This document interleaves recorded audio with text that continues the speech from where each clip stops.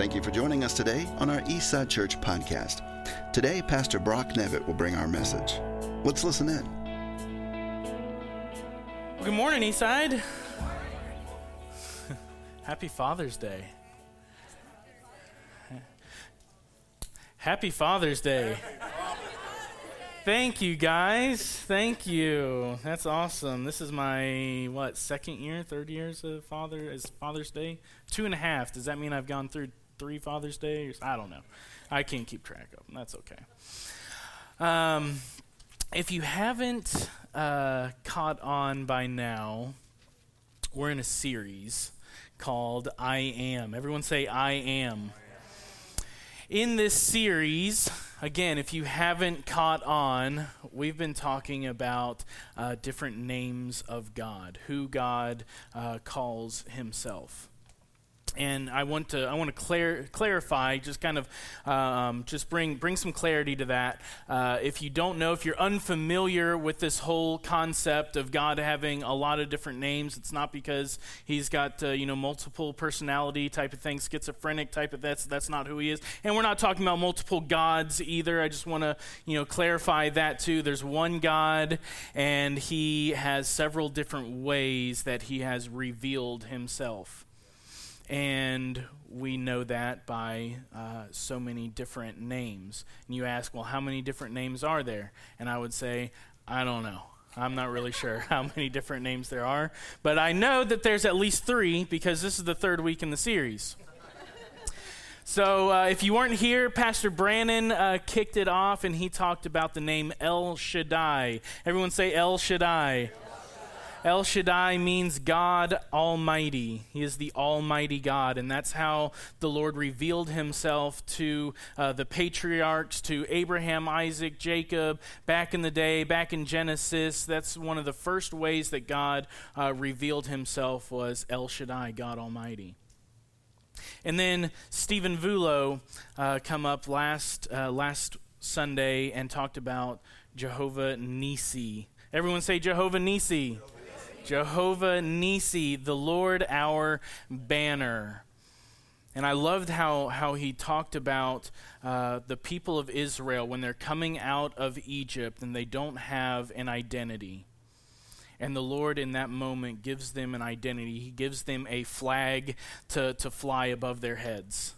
And he says, this is who you are, and this is who you live for. Just like, us as Americans, he used that example of an American soldier having that flag, that patch on his arm, signifying this is who I fight for. And the Lord says, this is who I am for you. I'm your banner. I'm the one that you fight for.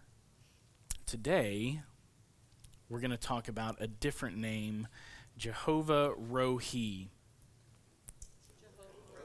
Yeah, that's good. All right. Jehovah Rohi means the Lord our shepherd. I think that's pretty fitting for Father's Day. The Lord our shepherd. Now, this idea of sheep and shepherd is it's this theme. You see it all throughout the Bible. From Genesis to Revelation, you see a theme of sheep and shepherds. It's not unfamiliar. It's one of the biggest motifs, I think, in the Bible. It's sheep and shepherd. Whether it's an actual physical sheep or shepherd that he's talking about, or it's a metaphorical idea, something that he's comparing it to. You see it all throughout the Bible. And there's a lot of famous shepherds in the Bible. Would anyone like to guess who was the first shepherd mentioned in the Bible? You are all wrong. If you are able to think back far, yes, okay, yeah, Abel. Abel was the first shepherd mentioned in the Bible. You guys remember that story? Cain, his brother was a worker of the field. He made he farmed fruits and vegetables and all of that type of stuff. And then his brother Abel was a keeper of the flock. And the Lord had regard for Abel's sacrifice. Something about shepherds that the Lord loves. Something about shepherds There's a lot of other famous shepherds as you go through the Bible. You guys mentioned, I heard Abraham. Some people think Abraham was a shepherd. I feel like he had a lot of sheep, and maybe he subbed that job out. I'm not really sure. I guess you might consider Abraham a shepherd. Jacob, his grandson, was definitely a shepherd. Jacob was a shepherd. All of Jacob's sons, we see them out in the field tending sheep. And I think everybody mentioned David, probably the most famous shepherd. Before he became the king, his humble beginnings were in the field. So we're going to look at why the Lord calls himself a shepherd. Turn with me to Genesis chapter 48. This is the first time that the Lord is compared to a shepherd. Genesis chapter 48. It's not in the 23rd Psalm, although we'll get there eventually. But Genesis 48 is actually the first time that the Lord is compared to a shepherd. And I really like this. It's Jacob. He's on his deathbed. It's one of the final things that Jacob does. He's blessing his son Joseph. Genesis 48 in verse 15, it says, "And he blessed Joseph and said, 'The God before whom my fathers Abraham and Isaac walked, the God who has been my shepherd all my life long to this day.'"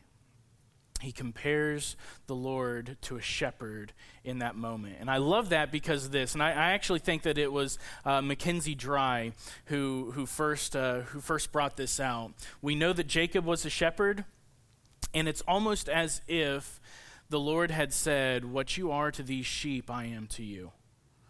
What you've been to these sheep for so long, that's what I want to be for you." And Jacob says, I've known the Lord to be my shepherd all my life long to this day. I love that. I just like that. I wanted to throw that out. I just wanted to start with that because, it's just so significant to me that the Lord would reveal himself in something that Jacob was so familiar with. So why does God compare himself to a shepherd? What's a shepherd do? What's a shepherd do? He watches sheep. Yeah, watches sheep. That's a pretty easy answer. He watches sheep. Sounds like a pretty boring job to me. He watches sheep all day. There's a lot more to it than that, and we'll get into it in just a second. I was going to, Mel dissuaded me from making a joke about why you only see people watching sheep and not watching cows, and I was going to say because that would make them cowards, but she told me not to make that joke, so I'm not going to. I won't do that. I'm not gonna make that joke. It is Father's Day, and I believe it does deserve a dad joke, but I won't do it. I'll spare you guys. Yep, thank you.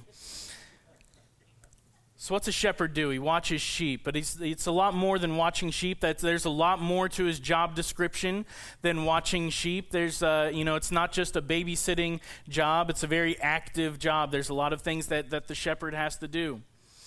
To look at that, we have to go to Psalm 23. We can't talk about the Lord being a shepherd and not go to Psalm 23. So if you want to put a finger there, we're going to be kind of all over the place, but we'll definitely come back and forth to Psalm 23.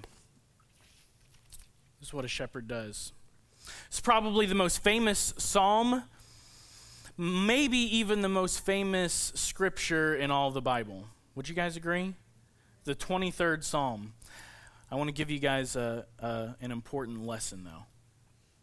Don't let the familiarity of Scripture let you lose sight of what you can learn from it. Yeah? So some of us have, if you've grown up in church, maybe you're able to quote this psalm. If you didn't grow up in church, you still might be able to quote this psalm. The first line, "The Lord is my, I shall not." The Lord is my shepherd, I shall not want. What's that mean? That means as long as the shepherd is with me, as long as I'm with my shepherd, I have everything I need. I'm not lacking for anything. As long as I'm with my shepherd, I have everything that I need. He makes me lie down in green pastures. This is the first thing the shepherd does, right? A shepherd leads. A shepherd guides. The sheep, I was reading up about sheep, because I don't know a whole lot about sheep. Andrew Tomberlin has a lot less faith than I do about you guys knowing about sheep. He told me last week that I guess a neighbor of his has a small white cow, and he said that I could maybe borrow that cow and you guys wouldn't know the difference.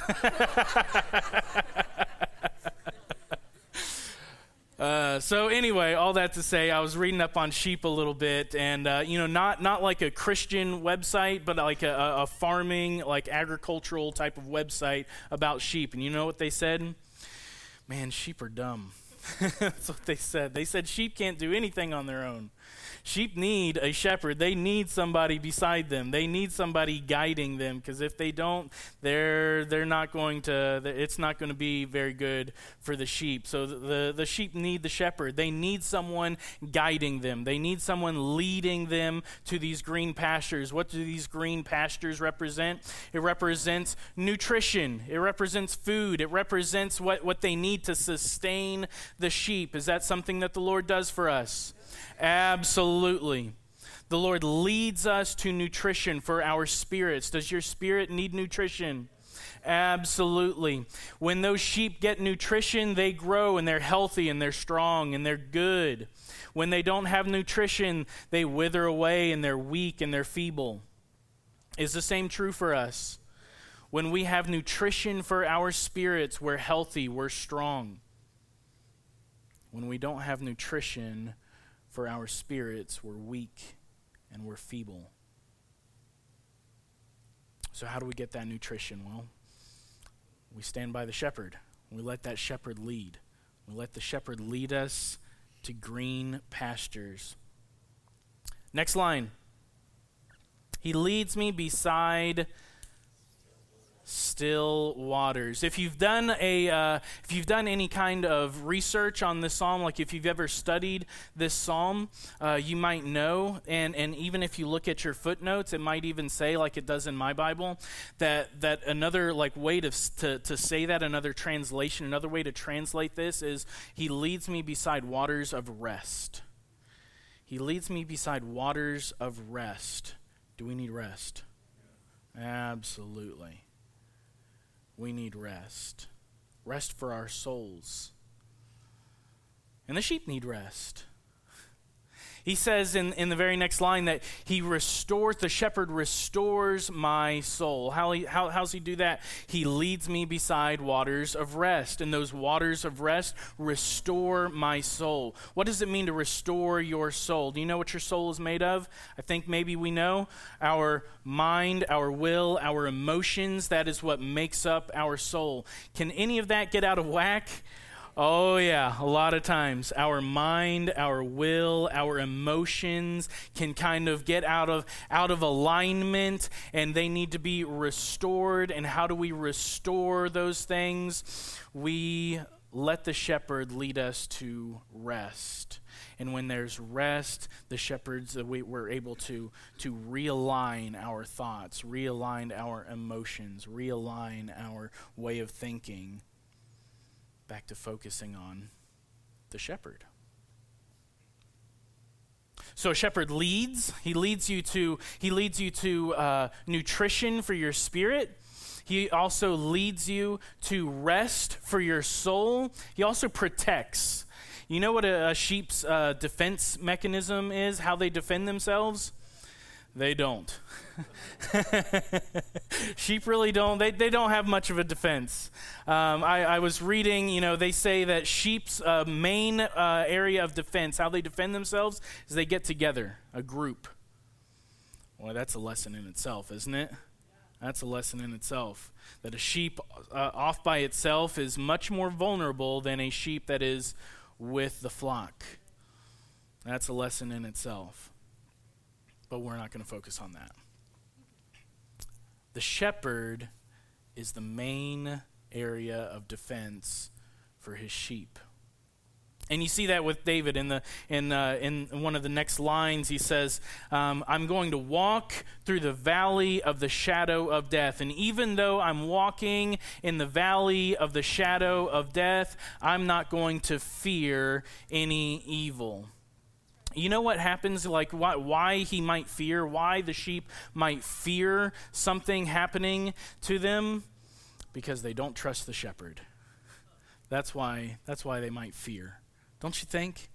You often fear because you don't trust that your shepherd is going to take care of you. Or you're not connected to that shepherd. That's oftentimes when fear starts to take over. Even though I walk through the valley of the shadow of death, I will fear no evil. Why? Because my shepherd's here. My shepherd's with me, and he has this rod, and he has this staff, and they bring comfort to me. I'm comforted by the fact that my shepherd has something in his hand that's going to protect me from everything around me.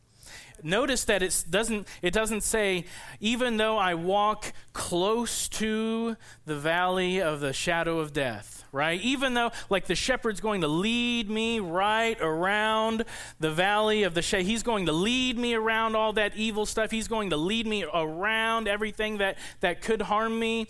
That's not what David says. Hey, no. Even though I'm right in the thick of it, I don't have anything to fear because my shepherd's here and my shepherd's going to bring protection. I don't have anything to fear because my shepherd has my best interest in mind. Yeah. And he's not a hired hand, as John 10 would say. He's not a hired hand that would run off and flee because he doesn't care anything about the sheep, but he's a good shepherd who lays down his life for the sheep when need be.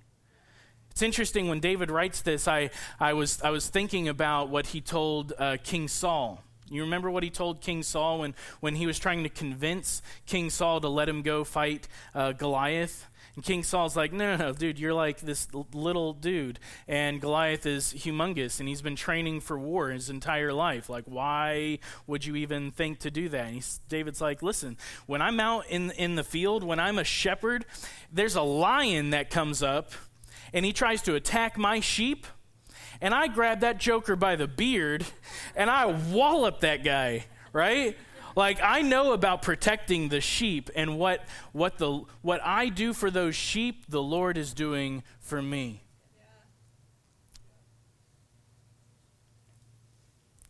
I think that's great.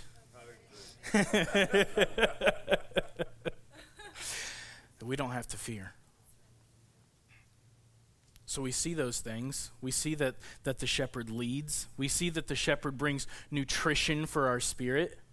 As long as we allow the Lord to lead us, that there's nutrition for our spirit so that we can grow healthy, that we can grow strong in our spirit, not weak and feeble. We see that as long as we stay close to the shepherd, that there's rest for our souls. That our mind, our will, our emotions can be realigned with Jesus. And we see that there's no reason to fear. We have nothing to fear, even though the world around us is in turmoil and chaos. I don't have anything to fear because I know my shepherd is right here, right beside me. Those are things that a shepherd does. But I think there's just something else, just a little bit unique about this name, Jehovah Rohi, the Lord my shepherd. Something just really unique here about this name is that it elicits a response from you and I. There's this, we see who God is and who God calls himself in this name, but we also see how he wants us to respond to him. If the Lord is our shepherd, then we are his sheep. And he wants that type of relationship with us. Just the same relationship that a sheep has with a shepherd is the same relationship that he wants with us. Look at Ezekiel 34. If you're not familiar with this chapter, Ezekiel 34 is all about, man, there's no pages turning. That's okay. It's a digital age, man.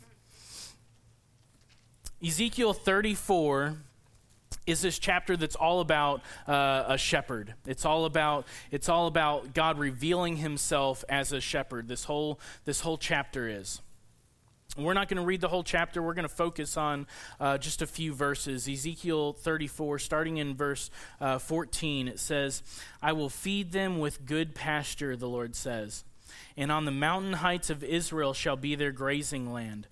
There they shall lie down in good grazing land, and on rich pasture they shall feed on the mountains of Israel." Verse 15, "I myself will be the shepherd of my sheep, and I myself will make them lie down, declares the Lord God." And then at the end of the chapter in verse 31, it says, "And you," the Lord talking about us, "and you are the sheep, the human sheep of my pasture. And I am your God, declares the Lord God." The Lord is looking for that same type of relationship that a sheep has with a shepherd, which is total dependence. He's looking for total dependence from us on him. And you see that all throughout the Bible too. You see where the Lord is constantly putting his people in a position where they have to totally depend on God. You see it all throughout. There's again this common theme all throughout the Bible where the Lord is putting his people in a position where they must depend on God. You think about Abraham. "Go, Abraham. Where am I going to go?" "Well, you're going to have to depend on me for that answer. Just go." And Abraham goes. You think about the people in Egypt. They're wanting their freedom. They're wanting to come out of Egypt. They've been slaves for 400 years. How are they going to do that? Can they just throw up two fingers and say, "All right, Pharaoh, we're out"? Like that's not how it's going to work, because Egypt is like the number one superpower in the world at that point. They can't just do it. They can't. There's no way for them to gain their freedom. What do they have to do? Depend on God. That's the only way. They depend on the Lord. Think about after they're freed, they're in the wilderness. 40 years they're in the wilderness, walking around. Where's their food coming from? Where's their water coming from? They don't even know where to go. They depend on God. They have to. And as they depend on God, the Lord gives them manna. Man, what is this? I don't know, but it tastes kind of like honey. And the Lord sends quail in the camp. The Lord sends water from a rock, of all places. The Lord provides as long as they are depending on him. Think about the story of Gideon. Y'all remember that story? Where the Midianites have total control over the people of Israel, and the Lord tells Gideon, "Hey, you're going to lead this. You're going to lead the charge here." And Gideon's like, "Okay, let's do this." They get an army, I don't know, something like 30,000 strong, against the Midianites, who I'm not really sure. I can't remember how many they have, but it's well over 100. I mean, they're very outnumbered. And the Lord says, "Well, what's he say?" "Too many. You got too many." That's not a good game plan, Lord. I don't know what book you've been reading, but it's not. That's not the way we do things here, right? Like, you want me to have less people to go? Okay, so they whittle it down. They get down to 10,000. The Lord says, "No, that's too many." Well, why is that too many? Because if you go to war against the Midianite army, you're going to think that you did this yourself. And if you think that you did this yourself, you're going to think that you can do the other yourself. And you're going to lose your dependency. You're not going to depend on me anymore, and I need you to realize that you have to depend on me for everything. That's the relationship that he wants. So they whittle it down. 300 people. They go up against the Midianite army. Somehow the Lord brings a victory. And they know to depend on God. I want to talk about one more thing. To me, the ultimate act of dependence on God, and that's salvation. Can you earn salvation? Can you get salvation? Can you do anything to achieve salvation? There's nothing you can do. Maybe you don't know anything about salvation. Maybe you're watching online and you don't know anything about this salvation that I'm talking about. Let me tell you something about salvation. Salvation is this crazy paradox. These two conflicting ideas that somehow work together. Where you lay down your life, you give up your life in order to live forever. Where you give up your rights in order to be free. Where in order to be free, you have to become a slave. Where everything that you thought was so valuable to you at one time, the most valuable things that you have in your life become absolutely worthless. And the one thing that you don't pay anything for becomes priceless.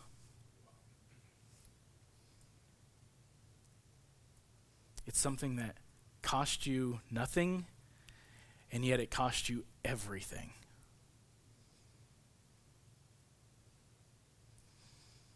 And there's nothing you can do to earn it. There's nothing you can do to get it except remain totally dependent on your shepherd, on your Savior.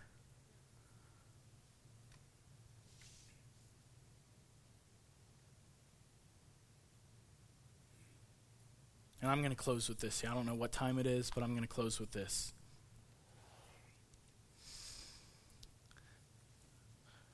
Maybe you've never made that decision.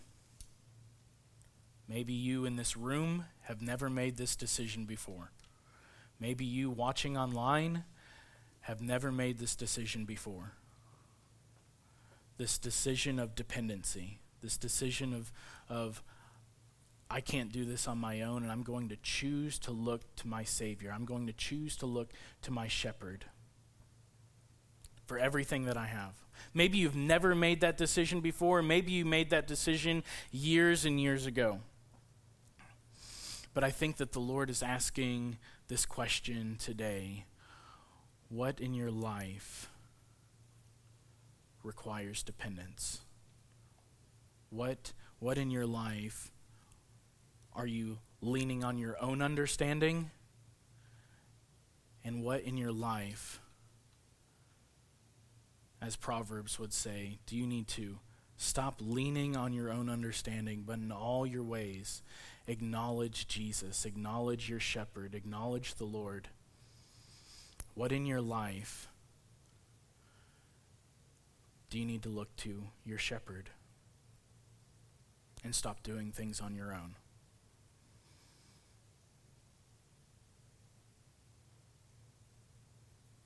So why don't we stand together?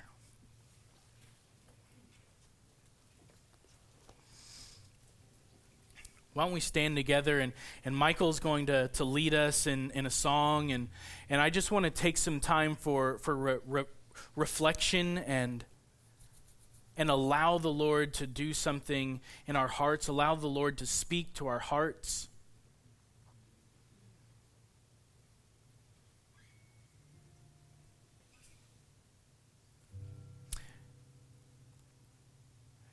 And I'll pray. Father, we thank you that you are our shepherd, our good shepherd. Lord, we thank you that you laid down your life for your sheep. Lord, we thank you that we can rely on you and that you're never going to let us down. And so, Father, we collectively, Lord, we just say that we want total dependence on you. So Holy Spirit, I pray that you come and convict us. Holy Spirit, I pray that you come and speak to our hearts. Show us, reveal any part of us that maybe we're holding on. Maybe we're trying to do things on our own. Maybe we're trying to do things in our own capacity or understanding. And Lord, we know that you have a much better way.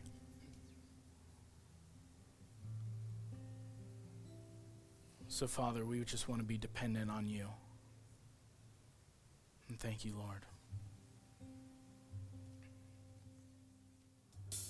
Lord. Thanks for joining us today for our podcast. Eastside Church exists to help people encounter Jesus, be equipped to grow, and engage their community. For more information, please go to our website at eastsidechurch.co.